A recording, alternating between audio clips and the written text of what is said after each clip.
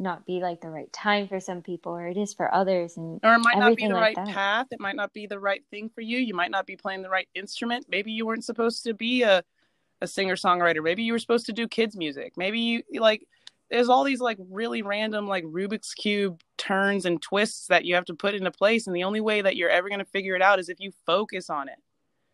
Like the Rubik's Cube is yourself, your being, and you have to put the time in focusing on figuring yourself out. And then once you figure yourself out, you're going to figure out what you're going to excel at. Definitely. And it doesn't go just for music too. It goes for No, every industry, every choice that you make, everything in life. just make it based on the fact that you've been focusing on yourself this whole time. You know, can't like I love it. turn the Rubik's Cube a few times and then put it on the coffee table to collect dust.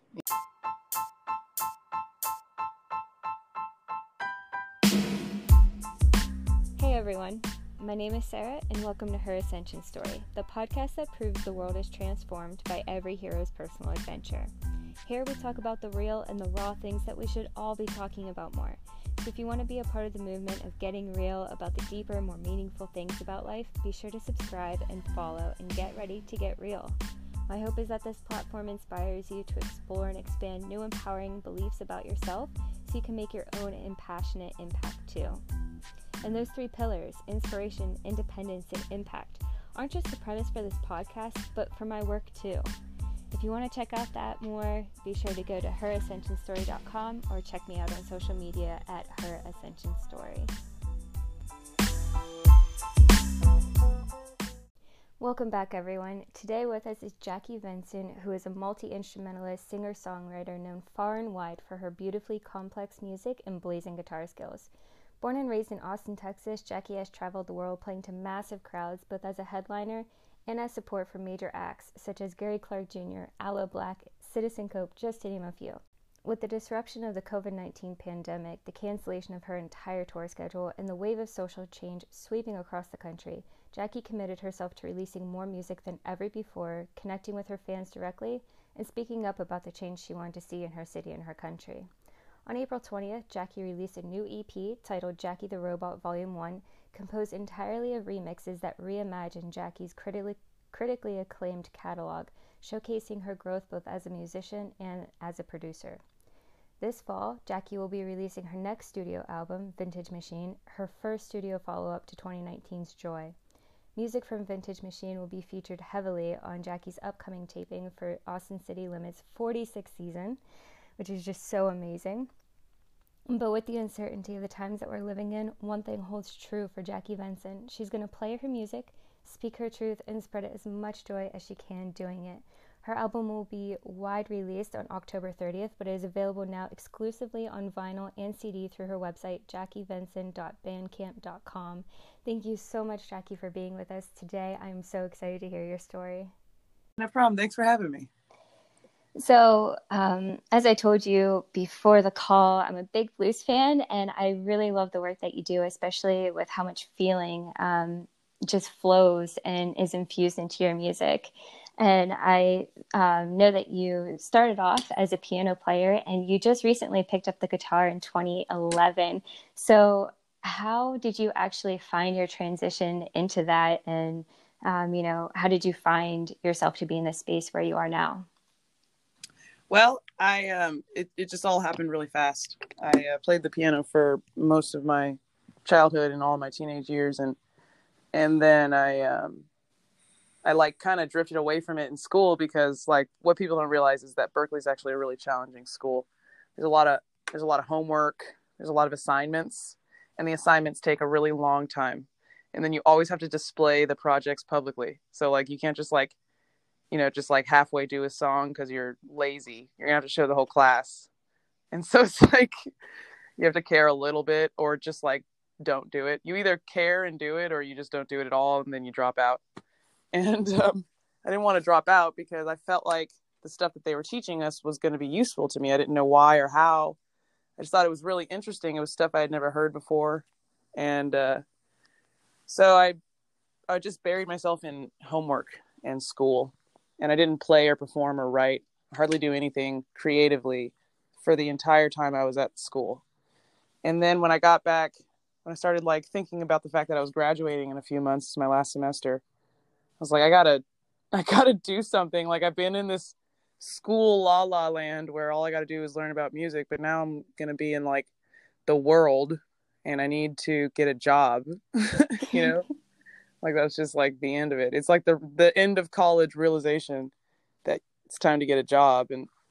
And that was a pretty interesting time period. And I had a few ideas, you know, I was like hustling. I was going to hustle some karaoke gigs because my dad had some equipment left over from when he hustled karaoke gigs. So that was one part of the plan. But then I realized that wasn't anything that could really be permanent. So so then I was like, okay, well, I think I have to build something. I'm going to have to like make it so that people hire me the way that they hire my dad's band. I got to like have some kind of thing going on that people want to hire. And I just felt like I was never going to be able to achieve that on the piano. And I immediately knew that I was just not going to be the kind of performer I needed to be on the piano in order to be hireable, you know, consistently. I didn't feel like my show was ever going to be that good on the piano. And so I switched to the guitar because I felt like the image of me like ripping a guitar solo versus the image of me singing behind a piano. It's just, yeah. image, the former image is like way, way, way more imaginable as like something that someone would pay me to do. Oh, Way wow. more entertaining, you know? I mean, you're definitely entertaining. That's without a doubt. Yeah, it's because like I just felt like having the portability, being able to move around on stage while performing and also play an instrument really well. Like have all of the like people were always impressed by the way that I played the piano, but the performance was always like it wasn't memorable. It's like, yeah, okay, I can understand on an objective level that you are good at playing this instrument, which is the piano. But like so are other people. There's a lot of other people who are good at playing the piano. So like why should I pay for this? Yeah, yeah, especially it seems like when you play guitar, like your entire soul is in it. And if you're playing piano and your soul's not there, it's not going to really Yeah, it's not translate to gonna the go. audience. Yeah, exactly. And I couldn't picture it. You know, it's like you have to be able to picture something in order to pursue it, you know? Oh, I love that for And sure. it's really important. Like visualization is a huge part of just accomplishing anything. Really. It's a huge part of accomplishing literally anything. You Yeah, have to be able to visualize it. You know, that's yeah. what a dream is. It's just a visualization of something that you could be doing with your life. That's literally all a dream is. So, yeah, I just like I could visualize it and I just couldn't visualize it on the piano. And I hadn't been able to visualize it on the piano for years. I was just able to distract myself by just doing schoolwork, learning. Hmm. Do you feel like going to music school and playing the piano and obviously, you know, being raised by a professional musician, do you think all of those were kind of like guideposts that led you to the guitar, or do you feel like you were just kind of flowing with it and then you just like ran into the guitar, or I think I mostly just ran into it. I think I was it was like I was put into a corner. I have like a few months before I have to graduate. It's time to like, you know, it's time to light a fire under your ass and actually do something. And yeah, that's what that's what it was. It was like I felt cornered by life. I was like, I have to make a decision. So, and now's the time. So I'm going to make the decision and I'm going to do it all the way. Hell yeah. So you're definitely one of the few female black electric blues guitarists that really kind of like stand out in our American culture and obviously across the world. I mean, you've played shows in Europe and everything. Have you have you experienced like any big obstacles on your way there, like performance anxiety or finding your voice among, you know, what seems to be like a male dominated niche, I guess you could say? Yeah. Well, honestly, the whole male dominated thing actually works in my favor most of the time because I walk into a club with a guitar on my back and everybody looks over at me and they start thinking all this sexist shit. And a lot of people like to focus on the sexist crap that they think about. when they see a girl with a guitar or a girl putting on a guitar on stage. Everybody likes to focus on that. The fact that, oh, they're judging me because I'm a girl and they're sexist. You know what I'm thinking about? I'm like, they're thinking about me. They're looking at me. They're paying attention to me. And I didn't have to do anything. All I had to do was be a girl and have a guitar on. I haven't even started playing yet. This is rad. It's like you can see it as, yeah, they're thinking bad things about you because you're a girl. You can focus on that if you want. Or you can focus on the fact that they're thinking about you. You're not thinking about them. They're thinking about you. And you didn't even have to do anything. All you had to do was show up and be a girl in a room full of guys. That's all you had to do. That's amazing. And I haven't even started playing yet. It's like, look, they're already paying attention to me and I haven't even opened my mouth. Wow. Do you get to see like the transformation of reactions on their faces and everything? Or are you just like so focused? Awesome. It's awesome. And the worse they act around me before the show, the nicer they are to me after the show. It's hilarious. Wow. Oh my God. Awesome. And like, honestly, like all I had to do was work really hard and get good at the guitar. All I had to do was be able to stand up against their judgments. And yeah, that was hard, and that's not why I did it. You know, I did it because I wanted to be good at the guitar. And music is the great equalizer. So yeah, like I have to deal with them thinking negative things about me for being a girl. And I didn't even, I'm just a stranger. I didn't do any of that. They don't know anything about me, but they think they do. So yeah, and I choose not to focus on that because I had to work just as hard at being good at the guitar as the guy next to me on stage, who plays the guitar really well. But here's the thing. They're not thinking about the guy next to me. They're not looking at the guy next to me. They're not talking about the guy next to me. They're talking about me. So it's like we had to work just as hard to get good, just as good at the same instrument. But I didn't have to do anything to stand out. That's the difference. So yeah, like I don't focus on the negative part. I don't care because I'm just going to change their mind as soon as the band starts. Absolutely. But you said that it was kind of something that you had to get over. So how did you actually get over like that, like initial judgment or, like the rash decision to be like, oh, here we go, or whatever they might say in their head? Oh, sometimes they don't say it in their head. Sometimes they say it out loud. The bold ones are the ones. God. The bold ones are the ones whose jaws hit the floor the fastest. They're the fun ones. They're the ones that are really entertaining once you start playing the first song after they were talking some noise, you know what I'm saying? Like, what I mean is, I don't focus on it at all because it never matters. If I'm there, that means I'm going to be playing that night. And if I'm playing that night, that means anybody who thinks anything about me before they hear me play, they're going to think completely different things after they hear me play. I've experienced it 1,000 times. Before I play, I'm a stranger. Who am I? Like they got their guard up. Sometimes it's like, oh, it's a woman. Sometimes it's like, oh, it's a black person. Sometimes it's like, oh, it's a black woman. Sometimes it's like, oh, I live in a tiny town. I've never seen that person. Who the hell is that? Like it's just like whatever the reason that I'm a stranger, right? And then after I play and after they've danced and after they've enjoyed the band, then I'm family. Every single time, no matter where I am, I could be in freaking Russia, I could be in Alaska, I could be in Hawaii, I could be in Mexico, I could be anywhere, and it is the same. I'm a stranger before I play, and I am family after I play. And because I don't really ever go anywhere unless I'm playing music, it's like I can count on it. So yeah, the room's always weird when I first walk in because these people don't know who I am. And, we're tribal creatures. And so they're going to start thinking things about me based on their individual environment.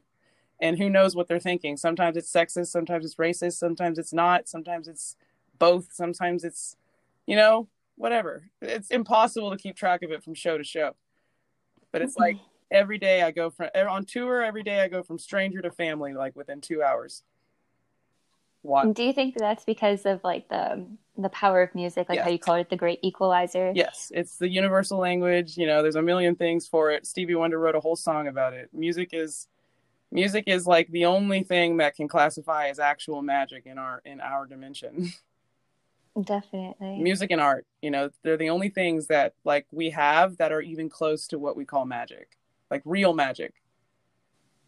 Yeah.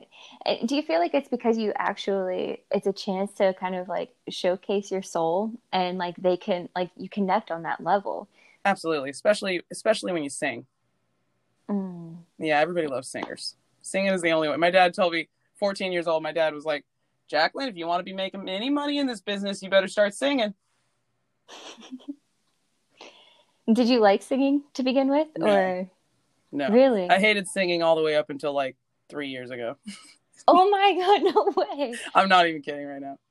Wow. How did you start to like singing then? And I like mimic I said, I mimic the guitar note with my voice. oh, And so yeah, it looks like I'm singing and it sounds like I'm singing, but in my head I'm just blending with the guitar. And so basically I'm halfway playing the guitar and halfway singing.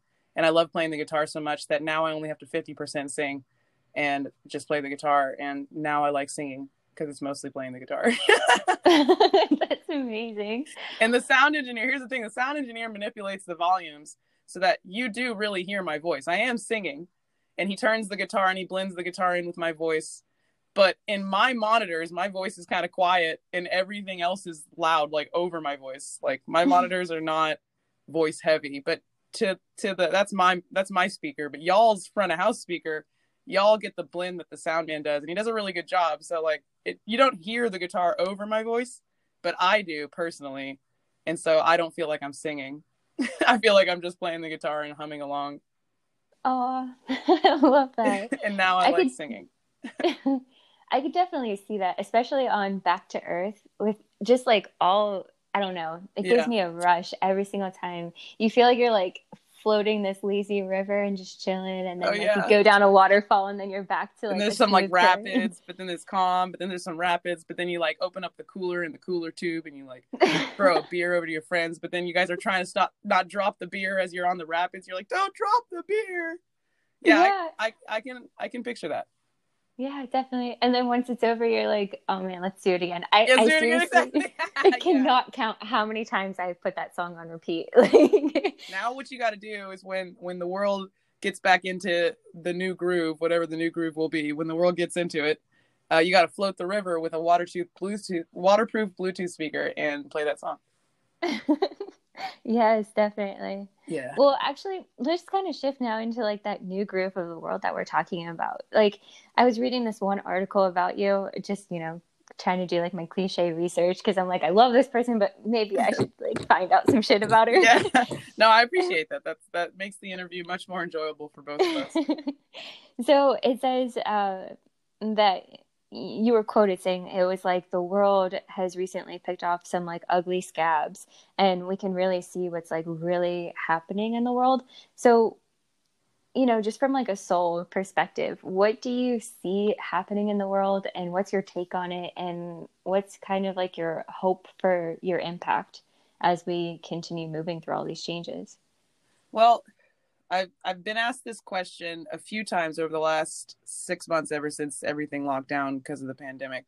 And it's funny because every time I've answered this question, I've been at a different vantage point. Like somebody Mm-hmm. asked me this question right when we locked down, like March 15th, like lockdown day 2, right?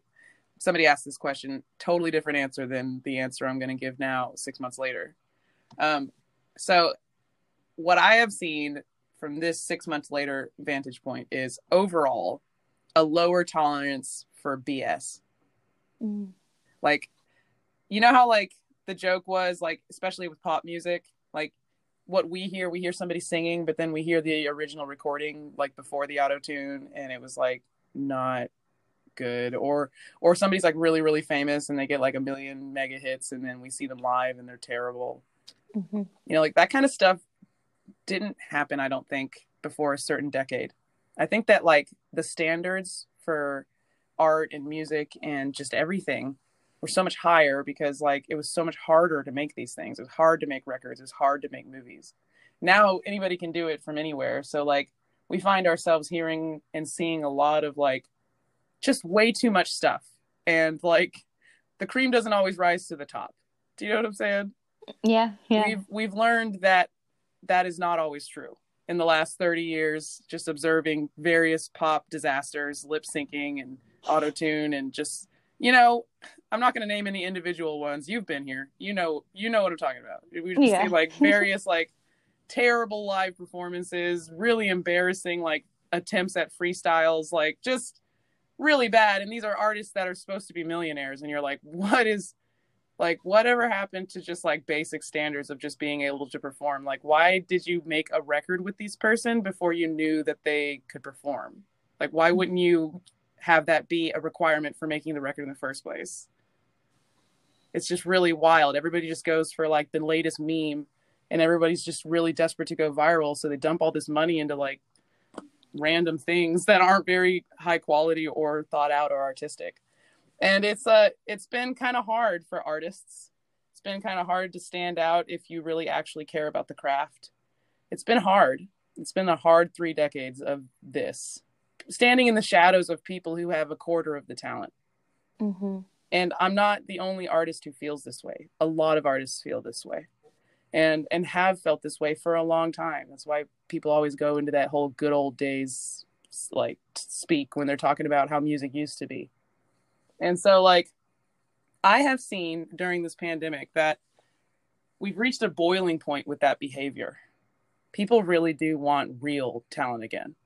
And we were already reaching a boiling point. People were already complaining about like the jokes we see sometimes on. I mean, I'm not saying everybody who's really big is not actually talented. Just saying that the fact that there are even a few is just unacceptable. There's so much talent out there that's so developed and so mature. Why are we giving this meme an option? It's like, she's a 10-second joke and you're signing her to a record deal. Like, what? Are you kidding me right now? Like, you're trying to make money off of a 10-second meme on Facebook? Give me a break. You know, like this is like, I think this is the boiling point, because now what happens is all the people who were getting overshadowed by like people just trying to make a quick buck, all the people who are getting overshadowed by that are now like live streaming and putting their stuff out there, and it's really all finally getting seen. And I think that when we reach this new groove, when businesses open again, when we start going out again, when it's safe again, I think that this is going to stick. I think people are going to stop dumping their money into trends so much and start really actually wanting to hear and see real art. And this isn't just music, movies too. You know, you're not going to get away with just releasing total stinkers because you got some famous actor to be a part of it. People don't care about fame anymore. Fame's not even real anymore. It's all relative. Who's famous to you is not famous to me. Every person's famous people are different. You talk to a 14-year-old about their famous people versus your famous people, you're going to be shocked. They're not going to know who any of your famous people are, and I guarantee you're not going to know who any of their famous people are. You might share a few. You might have like Will Smith in common because he recently was a meme. So one of my celebrities is Will Smith. And younger people might know who he is because he was a meme recently. And that's like the only reason why they know who he is. It's so true. Like, Do you it's feel not even real. Like, fame's not even real anymore. There's too many TV shows. There's too many platforms. There's too many streaming things. There's not one TV show that everyone in America is watching. Heck no, man. No. You're totally right. Totally right. And like, it's like we're getting a whole new lens to see everything through. Mm-hmm. But do you think, I mean, obviously we're taking off like the bullshit glasses. Like, you can't even call them rose-colored glasses because you're not even seeing anything good. We're not seeing something that's like a nasty color or that's a little bit dirty. No, we're literally seeing like we're being sold sometimes, not all the time. There are a lot of popular people who actually I really love, but there are some where we're literally just being sold total crap. Like, this person is not only an idiot, they're like irreverent and irresponsible. They like are probably going to OD in a few years. Like, come on. Why are we still playing this game? Like, why are we still doing like, oh, he got so famous that he's doing drugs? Like, why are we still doing that? It's so stupid and old. And it's so stupid that we still lose people that way, because the industry is just like, yeah, do drugs. Because every time you put out a Instagram post of you doing drugs, we make money. Wow. Like, that's what happens with big industry. They stop caring about the artist and they only care about whatever makes the art. I mean, look at how much crap Adele got for losing weight. Mm-hmm. Like, oh my God. her independent decision to do something different with her body. The way she was fine. The way she is now is fine. However she wants to be, she should be able to be. If she wants to be overweight, she should be able to be overweight. If she wants to be thin, she should be able to be thin.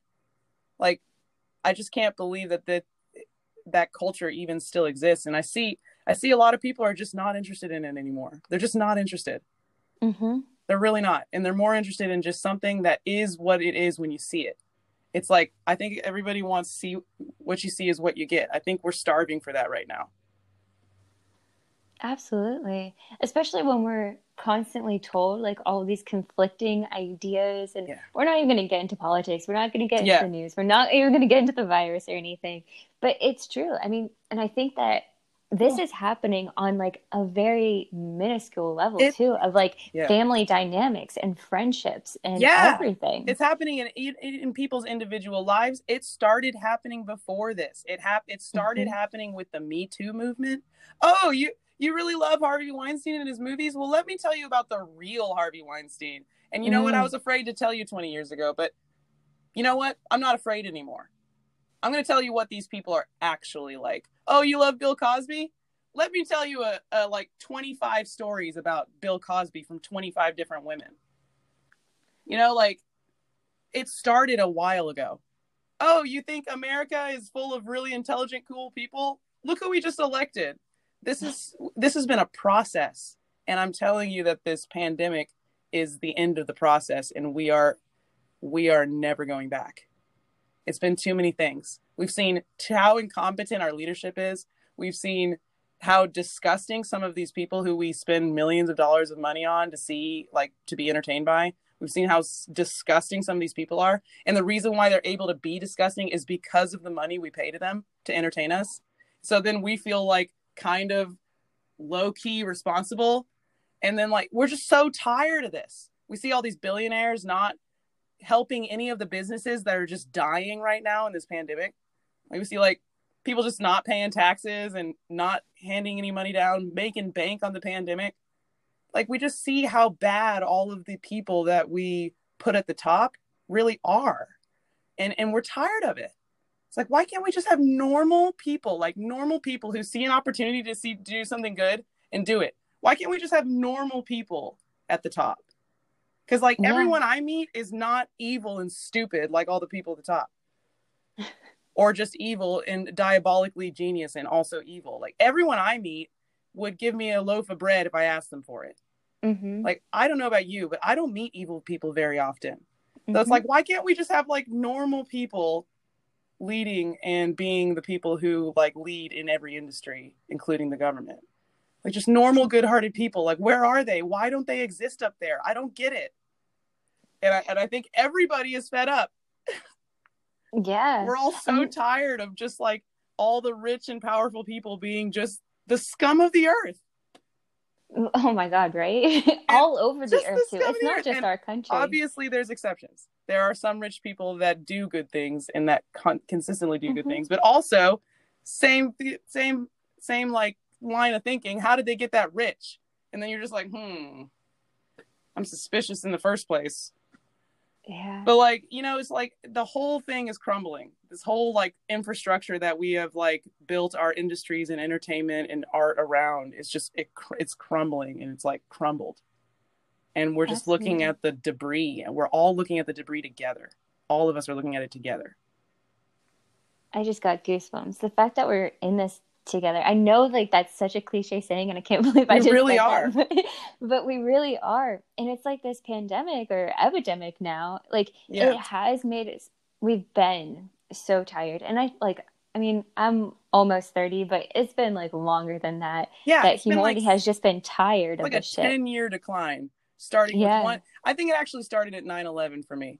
I was actually thinking it started at 9/11, and now it took me 15 years, but this was 15 years to undo 11 years of social conditioning, both in public school. You know, I had to undo formative social conditioning. So yeah, it took a long time, but it started at 9/11. My first grand disillusionment to, like, how much control we really have was 9/11. And you're about my age. So we were only 30, like, what, 10, 11 then? I was 11, yeah.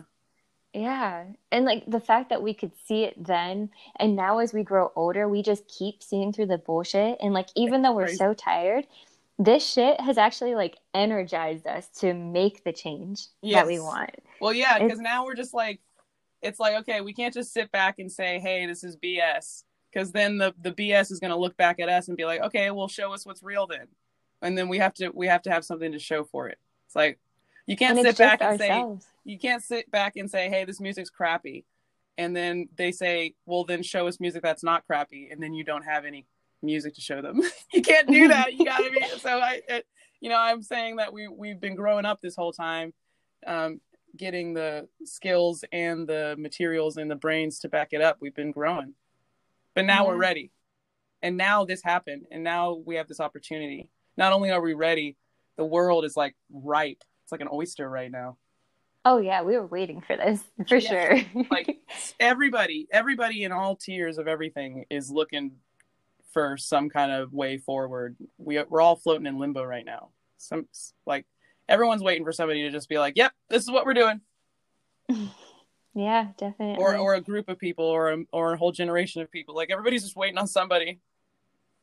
I think like this is also a great time for us to be like, I'm not waiting for anybody. This is what I want to do. I'm just gonna go fucking do it. Well, that's what I've been doing.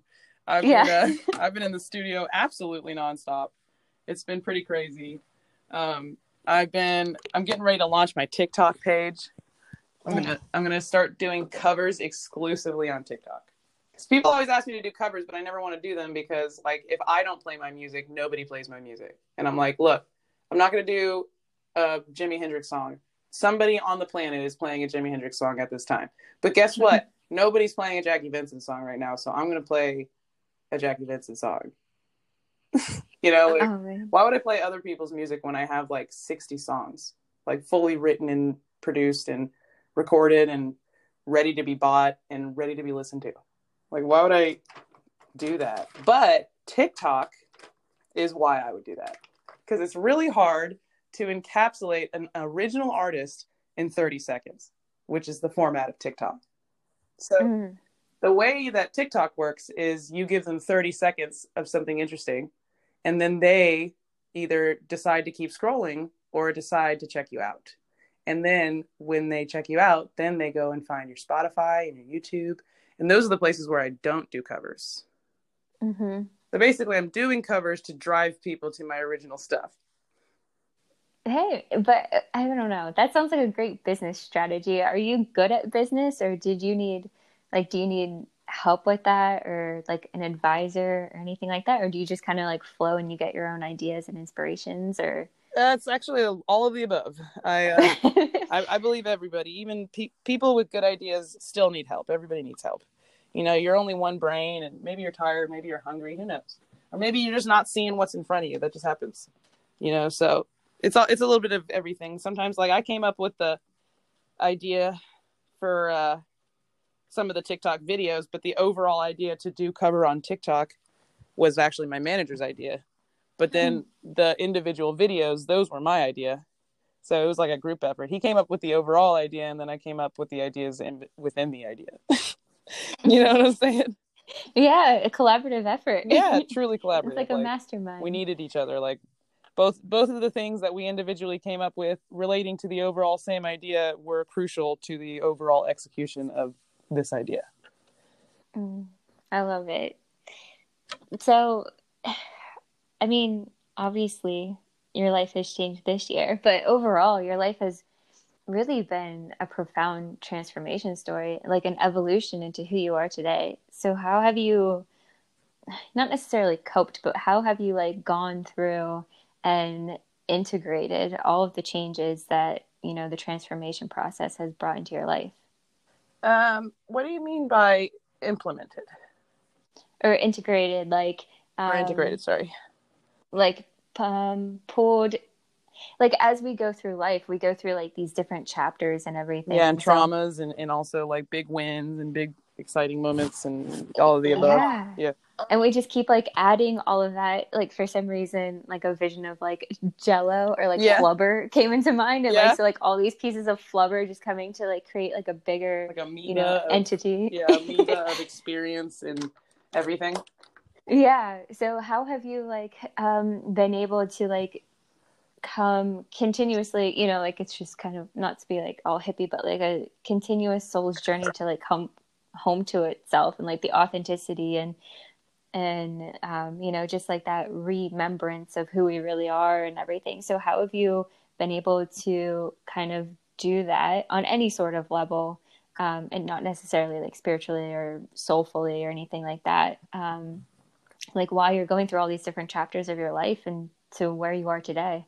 Well, I think it was a devotion to myself, a devotion to accepting that this is the life and the body that I was born into, and that any other life or any other body that I'm born into is going to come with challenges and ups and downs and advantages and disadvantages. And so trying to worry about any other body besides this one is absolutely futile and a complete waste of your lifetime. Like, obviously, it's important to have relationships and to care about other people. But what I'm saying, anything that takes the focus off of you and your body and your being, shit, man, it better be worth it. Because otherwise, like, you gotta, if you're not constantly focusing on making the best of you or doing what you want with you, then you're not going to be able to connect all the dots that you need to connect in order to make some things happen. Like, it's like sometimes I'll be going through something hard and I'll remember that I went through that like 15 years before. But if I hadn't been focused on myself and living my life and keeping my body and myself, my mind healthy, keeping myself surrounded by people who cared about my well-being, if I didn't focus on putting myself first that whole time, I wouldn't have remembered. I probably would have been like drunk or something, or, you know, heading down some kind of drug spiral trying to forget it. And I wouldn't have remembered, you know? And I wouldn't have been able to care enough to be like, wait a minute, I did go through this 12 years ago, and this is what I did then. So this is what I'm going to do. And then I solved the problem way faster than I did the first time it came around. You know, because I've always been really invested in myself, you know? Again, not selfish, but just invested in the fact that, like, my body and my brain and my mind is my whole experience. So I have to care the most about it. That's powerful. Yeah. So when did you realize that things were kind of taking like an expanded turn? Like when did you start realizing that like, wow, like people actually really like what I do and I'm impacting these people? Because like you can just tell how you like the part of like the inspiration, how like people really connect and feel into your music and everything. So when did you actually start seeing that like you were making an impact in the world with your voice and your talent and everything? Probably 2014 when I won that belt competition and went on that tour with Live Nation. Probably then, because I got to play like shows to music lovers. I wasn't just playing like gigs in Austin, like trying to make some cash at a restaurant. I was playing like actual shows to music lovers who spent $60 to be at this big Live Nation show. And those were the people I was performing for. And that was really cool. They were really excited. And they told me really nice things. They're like, we hear hints of this and we hear traces of this person and you sound a lot like that person. It just reminds me of this person. And I haven't heard anything like this in a long time. And that was like the first time that people were commenting on my sound, not just like telling me to turn my amp down because the guests in the front of the restaurant complained. Oh my gosh. You know what I'm saying? Yeah. I can't imagine anybody telling you that though. Oh my God. That was my whole life until like 2015. Because I was just playing in restaurants, getting paid like, I don't know, $200 or something, which is pretty great for 2 hours of work, but still they don't really want music. They just want to be a restaurant that has music. They just want the credit. You know, they don't actually want music. They hire you and they tell you to play the level of a radio. I'm like, okay, you know, a radio would have been cheaper. Way cheaper. You only got to pay for a radio once. Oh, wow. You know? Do you feel like you put different levels of your heart into playing when you're just playing at a restaurant versus for like a large crowd in Europe or something? No, because any legendary performer especially the ones that are dead. They're all going to tell you that you have to treat every show like it's the same, or else basically you never have to get ready if you don't, if you stay ready. You know, and I believe in that. So, because you don't always have time to get ready. So I believe in staying ready. So no, I definitely did my best to put all of my energy in. I always like cared about my set list too. I didn't just play mundane songs. I eventually, after I started gathering up the library, I started playing a lot of originals live. Even in restaurants, I wouldn't play as many covers because I just found that people and I put on a better show when I played originals because I was excited to be playing my songs, and people responded to them. So I started slipping originals in more and more. I would always really pay attention to the crowd anytime I played anything, just to see what made them excited. Because then if that song made them excited, maybe I'll write a song that has a similar vibe, not like the same song, but like similar vibe to that song that I saw them get excited about in the moment. Basically, like every gig was like a survey and like research on crowds, what songs they liked, what they didn't like, when they started talking, when they paid attention. So I know like every gig was really important. The frequency of playing gigs is how you get good, and paying attention to each gig you play and learning from each gig you play is also how you stay good. Really important. I took every gig very seriously. Always showed up on time, you know. Hell yeah. And when they asked me to turn down, I bitch at them in my head, but never out loud. Is that something that, like, have you gotten a lot of like key pointers and advice, like things that people without, you know, help or an advisor would have to learn on their own? Like, have you been able to skip some of that stuff because of your dad's musical profession and experience and everything? 100%. He's the one who told me that you have to treat every gig like it's serious. He's the one who told me you never have to just get ready if you stay ready. That's awesome. Somebody, if I wouldn't have been told that, I could have been not taking gigs seriously and then given an opportunity out of nowhere, and then I wasn't ready. I could have embarrassed myself publicly, you know, because that's happened to me. I've been called up on stage literally with Buddy Guy, like out of nowhere, literally. Fortunately, like 2 days before, I had been listening to Buddy Guy. Fortunately for me, and fortunately for me again, he called a tune that I had listened to in that session that I had listened to him 2 days before. Oh, I saw that video. That was really awesome. Yeah, so you really didn't know? I really didn't know. Oh my god. I really didn't know. I thought I was just there to enjoy the show. I thought the guitar tech was just being nice and getting me tickets to the show. I didn't even know I was going to have backstage passes. He didn't say, hey, when you get here, come backstage. He didn't tell me any of that. He just said, the tickets are at the front. That's all he said. And I was like, sweet. I like showed up in like flip-flops and jeans, man. Oh my god. Thank God I had gig clothes in my car. It's almost like the universe knew it was going to happen. Everyone knew it was going to happen except me. Yeah. Everyone. It definitely sounds like it was like the universe aligning you. It was with pretty a wild. Fucking legend. Good thing I have a messy ass car that I leave all my outfits in for like years. I have like 2 gig outfits in there at all times, literally because of that experience. Oh my god. Wow. You never know when you're going to have to look nice. And the more public you get as an artist, the more of a public figure you become, the more you have to be ready for anything, because otherwise you might become a meme and not in the good way. Aww. So I'm guessing that playing with Buddy Guy, it had to be like some sort of dream come true, right? Or it was so surreal and it was like so strange, and I wish it wouldn't have like been such a surprise. I wish I could have like had a little more mental preparation for playing with a hero of mine. Like I would have brought a different guitar, like a lot of things I would have brought a different outfit. I would have gotten there earlier. I would have gotten there way earlier. Like I got there like 20 minutes before the show.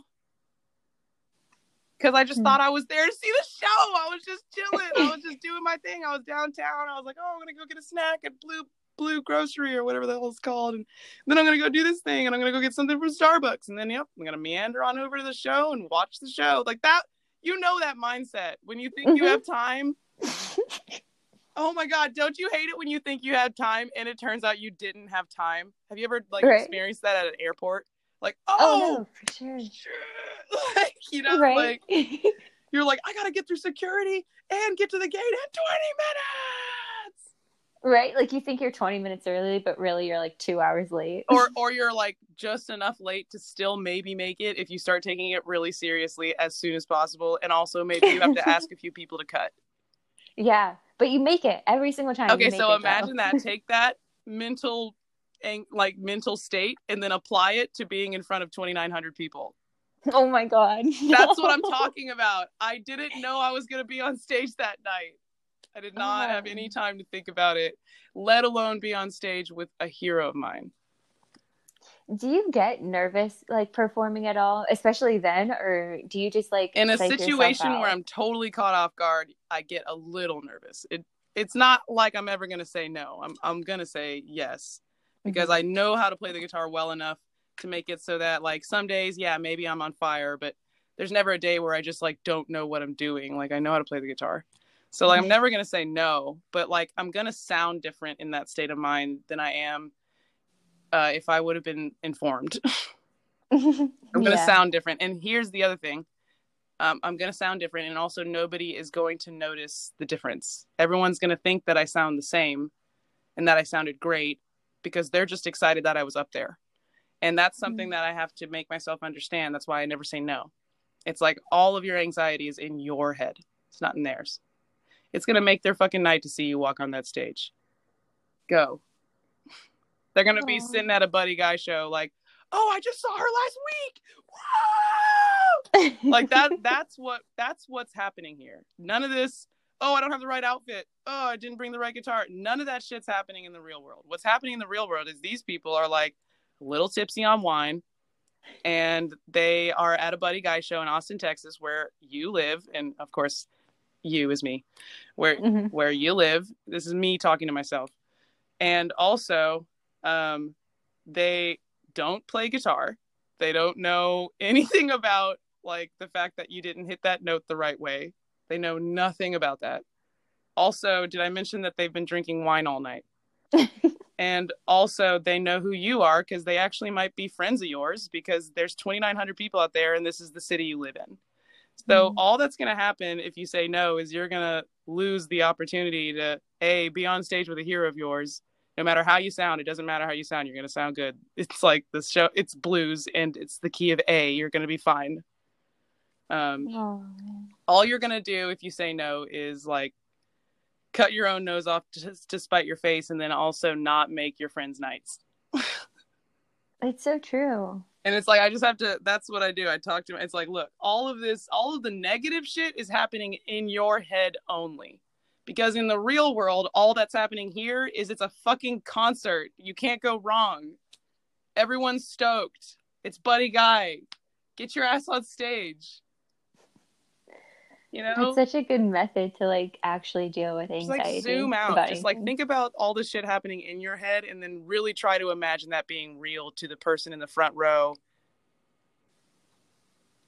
The fact that you didn't bring the guitar you like, do you really think that matters to anybody else but you? Come on. Literally, they're not even gonna like, no.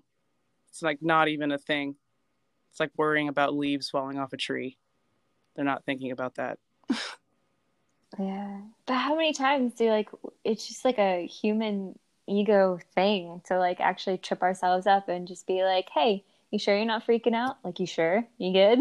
Yeah, but if you play 4,000 shows over the course of 8 years, the thought processes get sped up pretty quickly. Oh, I'm not. Nope, everyone's drunk. It doesn't matter. Yep, good. Have a good time. Be grateful. Oh. There you go. It's like as soon as I start, because every day you're a different person. So like some days I'm stoked to get on stage. Some days I'm not as stoked to get on stage because I'm feeling a certain way. And it's always just like, hey, you get to do this. So let's start there. You get to just like do this period with your life. So let's just start there. Be grateful. So let's just start there and marinate in that for a second. You just get to do this. Like everybody in the audience is drunk. You get paid to entertain the easiest like state of mind to entertain in the history of humans. You get paid to do that. So let's just start with the gratitude for that for a second. And then let's revisit the fact that they're all drunk. Nothing matters. Doesn't matter how you look. Doesn't matter. Get out there and do it. They want to see you. So you can't lose. They want to see you. Oh, you didn't put lipstick on? They want to see you. They would rather you start playing music than take a few extra seconds to put on your fucking lipstick. Wow. You know? Like, that's how I see it. I'm just like, if you just look at the reality, not the crap going on in your head, not the stupid stuff that happened to you earlier that day or last week or whatever. Just look at it for what it is. They are paying you to help them have a good time. That's all that's happening. That is it. It is not anything more than that. They are paying you to help them have a good time. That's so true. And anything deeper than that is in your head. Yeah, definitely. Wow. So what other kind of like goals or dreams have come to fruition because of your, I want to call it a transformation process. It's like an evolution. Yeah. Well, I just want to keep like finding new ways to express myself musically. I think I'm going to be there for a while. I also really like performing for people. I like helping people have a good time. I enjoy that. And you know, my dad, he always like used to throw parties and stuff. Like he built out this backyard the backyard of our house. He built out the backyard of our house to be like a grilling deck. Like he like literally set the house up to have parties. And he was always having parties. He was always having cookouts. Whenever we lived in a cul-de-sac, so whenever like one of my neighbors wanted to have a garage sale, he would like catch wind of it and like get everybody in the cul-de-sac into it. And then he would have like food, like, okay, we got breakfast at 6, garage sale starts at 7 a.m. Lunch is at 11:30. And then he would like handle all the food. He just had this like thing about him where he just wanted to bring his urge to bring people together. I know you know somebody like that. Everybody knows somebody like that. It's like this urge. You always meet at their house, you know? Yeah. And they always have food and drinks. They always have anything you need because they want you to think of their house as a place where you can gather. I know so many people like that. And I'm kind of like that. I don't like to throw parties at my own house because I have like a lot of like things that can get ruined. But if I were really rich, I would actually have an extra house that I just like rented out as an Airbnb sometimes, but also just use as a party space. I totally would like have something like that because I like bringing people together and it's nice to have a private space in which to do so. And yeah, I'm like, I got that from my dad. So I really like performing because whenever I put on a performance, it's an excuse for people to come out and get together. I don't care if people talk during my set. Like my shit is so loud that I can't hear them. So I don't care. Like my electric guitar is so loud, they can stand in the back of the room and talk all they want, man. If you want to hear the show, just get close to the speaker because this shit is bumping, you know? Like I make sure to make it so that everybody has a good time. The people who want to listen can listen because it's loud. And the people who want to scream over it can scream over it if they want, you know? Yeah. I mean, usually people don't talk over my stuff, but when they do, I don't care because like I put a system in place to not care. And the system is having a really loud show. Like, I don't care about, if I was an acoustic artist, it'd be hell because I wouldn't be able to hear myself over them. You know, but I have, my stuff is so electrified that like, man, I don't care. Those subwoofers are like, it's crazy. Wow. And so you mentioned before how you can actually like see people's reactions and how they change and the feeling of everything. Like, how do you really see your work impacting not just your audience, but the world in general? Because, I mean, we were talking about how the pandemic is really cutting the bullshit. And so do you feel like you're kind of like impacting the world by being a part of like this positive change, or what do you see through your eyes? I don't really know. I mean, I guess I could be showing people a way to operate independently as an artist, and maybe that's going to be a part of this whole cut the bullshit, stop chasing some record deal that's just gonna exploit you, and actually just be your own record company, because we have the internet and they're kind of obsolete anyway. We have the internet and we have GarageBand and Focusrite interfaces, so record labels are essentially obsolete. It's like, wait, I can make my own records at home with like $200 equipment. I can put my own stuff on iTunes and everything. I can pay for my own Facebook ads. I can book my own tours. I can find my own booking agent. I can find my own manager. I could just appoint my really smart and talented friend to be my manager if I want. You know, like, I don't need these big notions and ideas of music industry to help me get to where I'm going. And very rarely in my career have they actually helped me. I very rarely get help getting these larger opportunities. I had the help the way I got ACL was just a long process of slowly chipping away at a huge iceberg.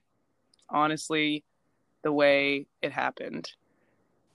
And other people might try to chip at the same iceberg and it won't go the same way because it wasn't the right time. And it's just really like complicated and cosmic, and nobody has control over it, even though these bigger companies make you think that they do. They don't. You know how many millions they dump into people who don't become hits and then they just shelf them? A lot.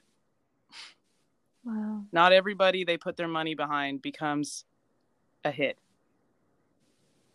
You know, they just highlight the ones that do. So they make you think that they always know what's going to work. They make you think that they always know who's going to be the next big thing. And that biggest thing is that they make you think that they are the ones who hold the keys to the kingdom. They make you think that when really they lose millions, they make bad decisions. They sign people who aren't ready and they lose all the time. They fire people, they shelf people, they put people on back burners. They furloughed people or whatever the word is. Mm-hmm. And like some of these bigger agencies during the pandemic have fired like literally 100 of their agents. Oh my God. Okay. Do you know how many bands each agent has? So can you imagine like 100 agents is like 500 acts. These are 500 acts who no longer have a booking agent. And some of these acts are people you've probably heard of. Wow. You know, and now their booking agent is independent, and they were just part of like William Morris, like the Warner Music booking agency. So like, you're riding high, you're an artist, you just got signed to Warner Music booking agency, and then this pandemic happened. What do you think about the major industry? There is no major industry. That's what you think. Turns out you were just like a cowboy riding a bull the whole time, putting all your eggs in one basket, thinking that these people held the keys to the kingdom. You had a booking agent for 6 months. They get fired in the pandemic. Now what? Damn. Yeah, this is what I'm saying. People are waking up to the fact that like nobody knows. All these people with money pay a lot of money to make you think that they know, but they don't. And it's like you said that it's like cosmic, and it might not be like the right time for some people, or it is for others, and or it might not be the like right path. It might not be the right thing for you. You might not be playing the right instrument. Maybe you weren't supposed to be a singer-songwriter. Maybe you were supposed to do kids music. Maybe you like, there's all these like really random like Rubik's Cube turns and twists that you have to put into place. And the only way that you're ever going to figure it out is if you focus on it. Like the Rubik's Cube is yourself, your being. And you have to put the time in focusing on figuring yourself out. And then once you figure yourself out, you're going to figure out what you're going to excel at. Definitely. And it doesn't go just for music too. It goes for every industry, every choice that you make, everything in life. Just make it based on the fact that you've been focusing on yourself this whole time. You know? Can't like turn the Rubik's Cube a few times and then put it on the coffee table to collect dust. You know, you have to care. Yeah, absolutely. Oh man. Okay, so what do you love most about where you are in your life now?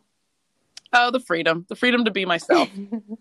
This is the most I've ever been able to be myself, and I have to remind myself of that. Even though I'm stuck at home playing in front of a tripod phone all the time, and I don't see anybody's reactions, and I see like people's comments, but like some of the comments are so weird. I swear to God, it's chatbots. I swear to God. I mean, I know that real people watch my streams, but like some of those comments, I'm like, are you a chatbot? It's just so weird, you know? Like, I'm like, I swear, at this time in the stream, every stream, you say the same thing. You have to be a chatbot. Oh my God, no way. I swear, because I read the comments. Some people I know are real because I've seen them like post pictures of themselves. I'm like, okay, you're not a chatbot. You're not a chatbot. Or they join the JV squad. People who join the JV squad, I'm like, okay, I don't think chatbots know how to join groups. So Yeah, that's your private Facebook group, right? yeah. I keep that one private because otherwise, man, it's like no moderation is hell on a Facebook group. You got to moderate, or else it's just like, I don't know if you've ever seen an unmoderated Facebook group. It's chaos. It's a jungle. Yeah, It's absolutely. like a news feed that has 10,000 friends. Oh my God. That's literally what an unmoderated Facebook group is like. It's 10,000 people's news feed all dumped into one. And everybody gets the notifications for all the shit. Yes, and it's horrible, and it ends up completely defeating the purpose. It's like, no, you create the group so that you can get express communication with the people. Every time they get a notification, they take it serious. They're like, oh, this person's posting to this place, so I better go check it. It's perfect for like, hey, my show tonight is canceled. You know, like that's the whole point of it, to have a place to make sure that the people get your posts. Because with a page, you know, if you don't interact with the page, you're never going to see their posts, even if you like them. Yeah. So in addition to the JV Squad private Facebook page, where can people find you and your work? I have a Patreon, and that's a good way. I always answer all those messages personally. And then I just do like whenever I do my streams, I do the online tips thing, and it's just all Jackie Venson. And Awesome. And then I'm on Spotify, and I'm also on Bandcamp. I'm selling all this new merch, coming out with a new merch item like every other month. So got a lot of cool stuff in the merch store right now, but that's just at my website, JackieVenson.com. And yeah, basically just type my name into Google and have fun for a few hours. That's awesome. All right, so I know you have some upcoming plans, and of course plans for whenever we do go back to quote unquote the new norm or whatever. But what kind of future plans do you have for like the near future? Like a new release or shows, like like the live streams or anything like that going on? Well, I'm doing Wednesdays and Saturdays until November. Okay. Probably. Yeah. Wednesdays and Saturdays until November. And then I'm taking November and December off from streaming because, holidays. I might pop up here and there. Every now and then somebody pays me to do a live stream from their page or something. So sometimes I just pop up randomly, even though I say I'm taking the months off. Money's money, man. I got to make that cheese. So sometimes I pop up every now and then during my break periods. And that's how you know that somebody was like, hey, will you stream from our page? We'll pay you. I'm like, okay. No problem. Oh, I love it. It's cool. I can't imagine any other world or dimension where you can make money this way. Like only in these times. As soon as we get back into a new groove and people start touring again, this is going to go away. It's going to be really hard to make money on. This is a window and it's going to close. Like making money playing with like a cell phone, like that's crazy. You spent like $50 on a light and like you just plug your cell phone that you also use as a cell phone in and you make tips. Yeah, this window's going to close for sure. People are going to be like, hey, live shows are back. Stop asking for money on the internet. Oh, but it's so true. And I just know like it's going to close. It has to. Well, yeah, definitely. It has to, because people are going to spend their money out. They're not going to spend their money in. Right now, the money we're making on the internet as artists, asking for tips and donations and merch sales, the money we're making is the money they would have spent on a beer. That's why it's going to go away, because their budget is still the same. Not everybody lost their job. Some people's jobs are just office jobs and they just work from home now. And those same people would have gone to a bar and paid a cover, bought a drink. So when bars and covers and drinks come back, yeah, they're not going to be spending that money on the internet. Do you think that they'll have like a stronger passion and following? Like it seems like instead of before where the industry would kind of like mold artists to be what they wanted them, it seems like now artists are transforming the industry. So do you think like the following is going to continue with these authentic artists that are just like, you develop such a connection through live streams and everything. You really see like a following that way? Oh yeah, absolutely. And I'm going to do everything in my power to convert these chatbots into real human beings that show up to my shows and I can see in real life. I'm going to taunt them. I'm like, hey, come to my show so that you can prove that you're not a chatbot. Like, I'll Yeah, include man. it into the marketing. Like, the fact that we haven't been able to come out, like, when the time comes, when touring start again, I'm going to use everything in my power to just make it so that these people get used to coming out again. Because virtual is really just not the full experience. There's nothing like hearing these speakers in real life. It's insane. Yeah, definitely. And I think that artists have really been the light throughout all of this. And so Yeah. for you to already have that plan and that intention to like help people come back out and help assimilate again, that's amazing. Yeah, I just don't know what it's going to look like. That's the thing. It's nerve-wracking, but no matter what, I know I'm going to have to do it. I take solace in the fact that I'm probably going to organically feel the right time to do it. But I am worried that, like, maybe I'll mess up and do it too early or something. Like, getting people to come out again is going to be a very interesting thing. It's going to be extremely psychological. It's going to be kind of emotional. The way people are going to act around each other for the first time in a long time, especially with the power of music.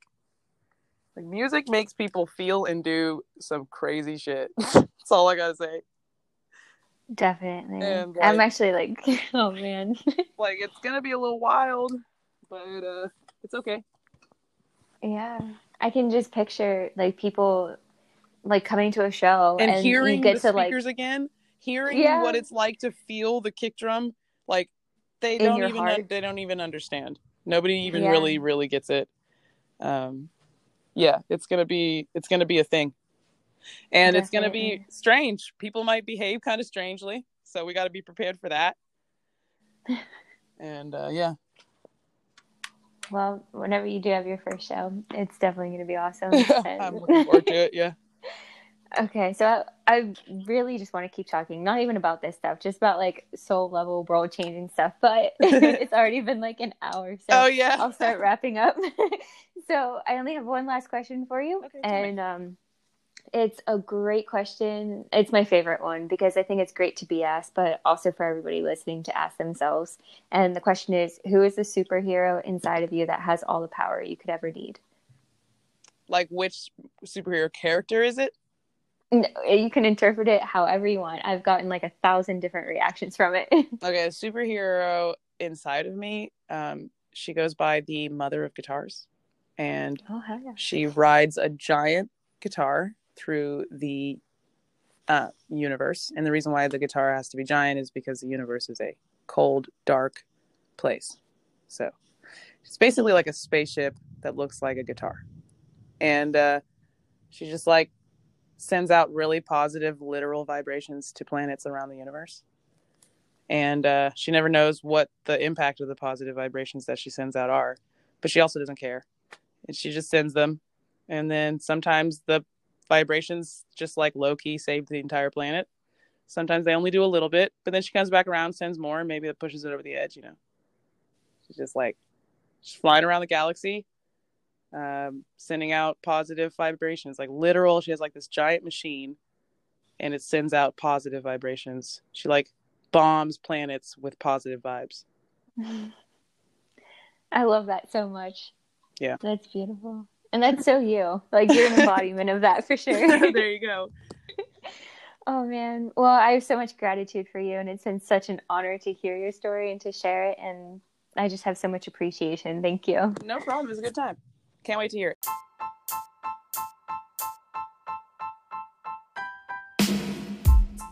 I want to thank you for listening to this podcast. I hope that this episode has somewhat inspired you to take control, given you the tools to feel secure and on fire in your own independence, and help to unlock within you the impact that you're here to make. You're not born with a purpose. You're born as your purpose. It's already inside of you, and it's your responsibility in this life to live that in the truest way possible.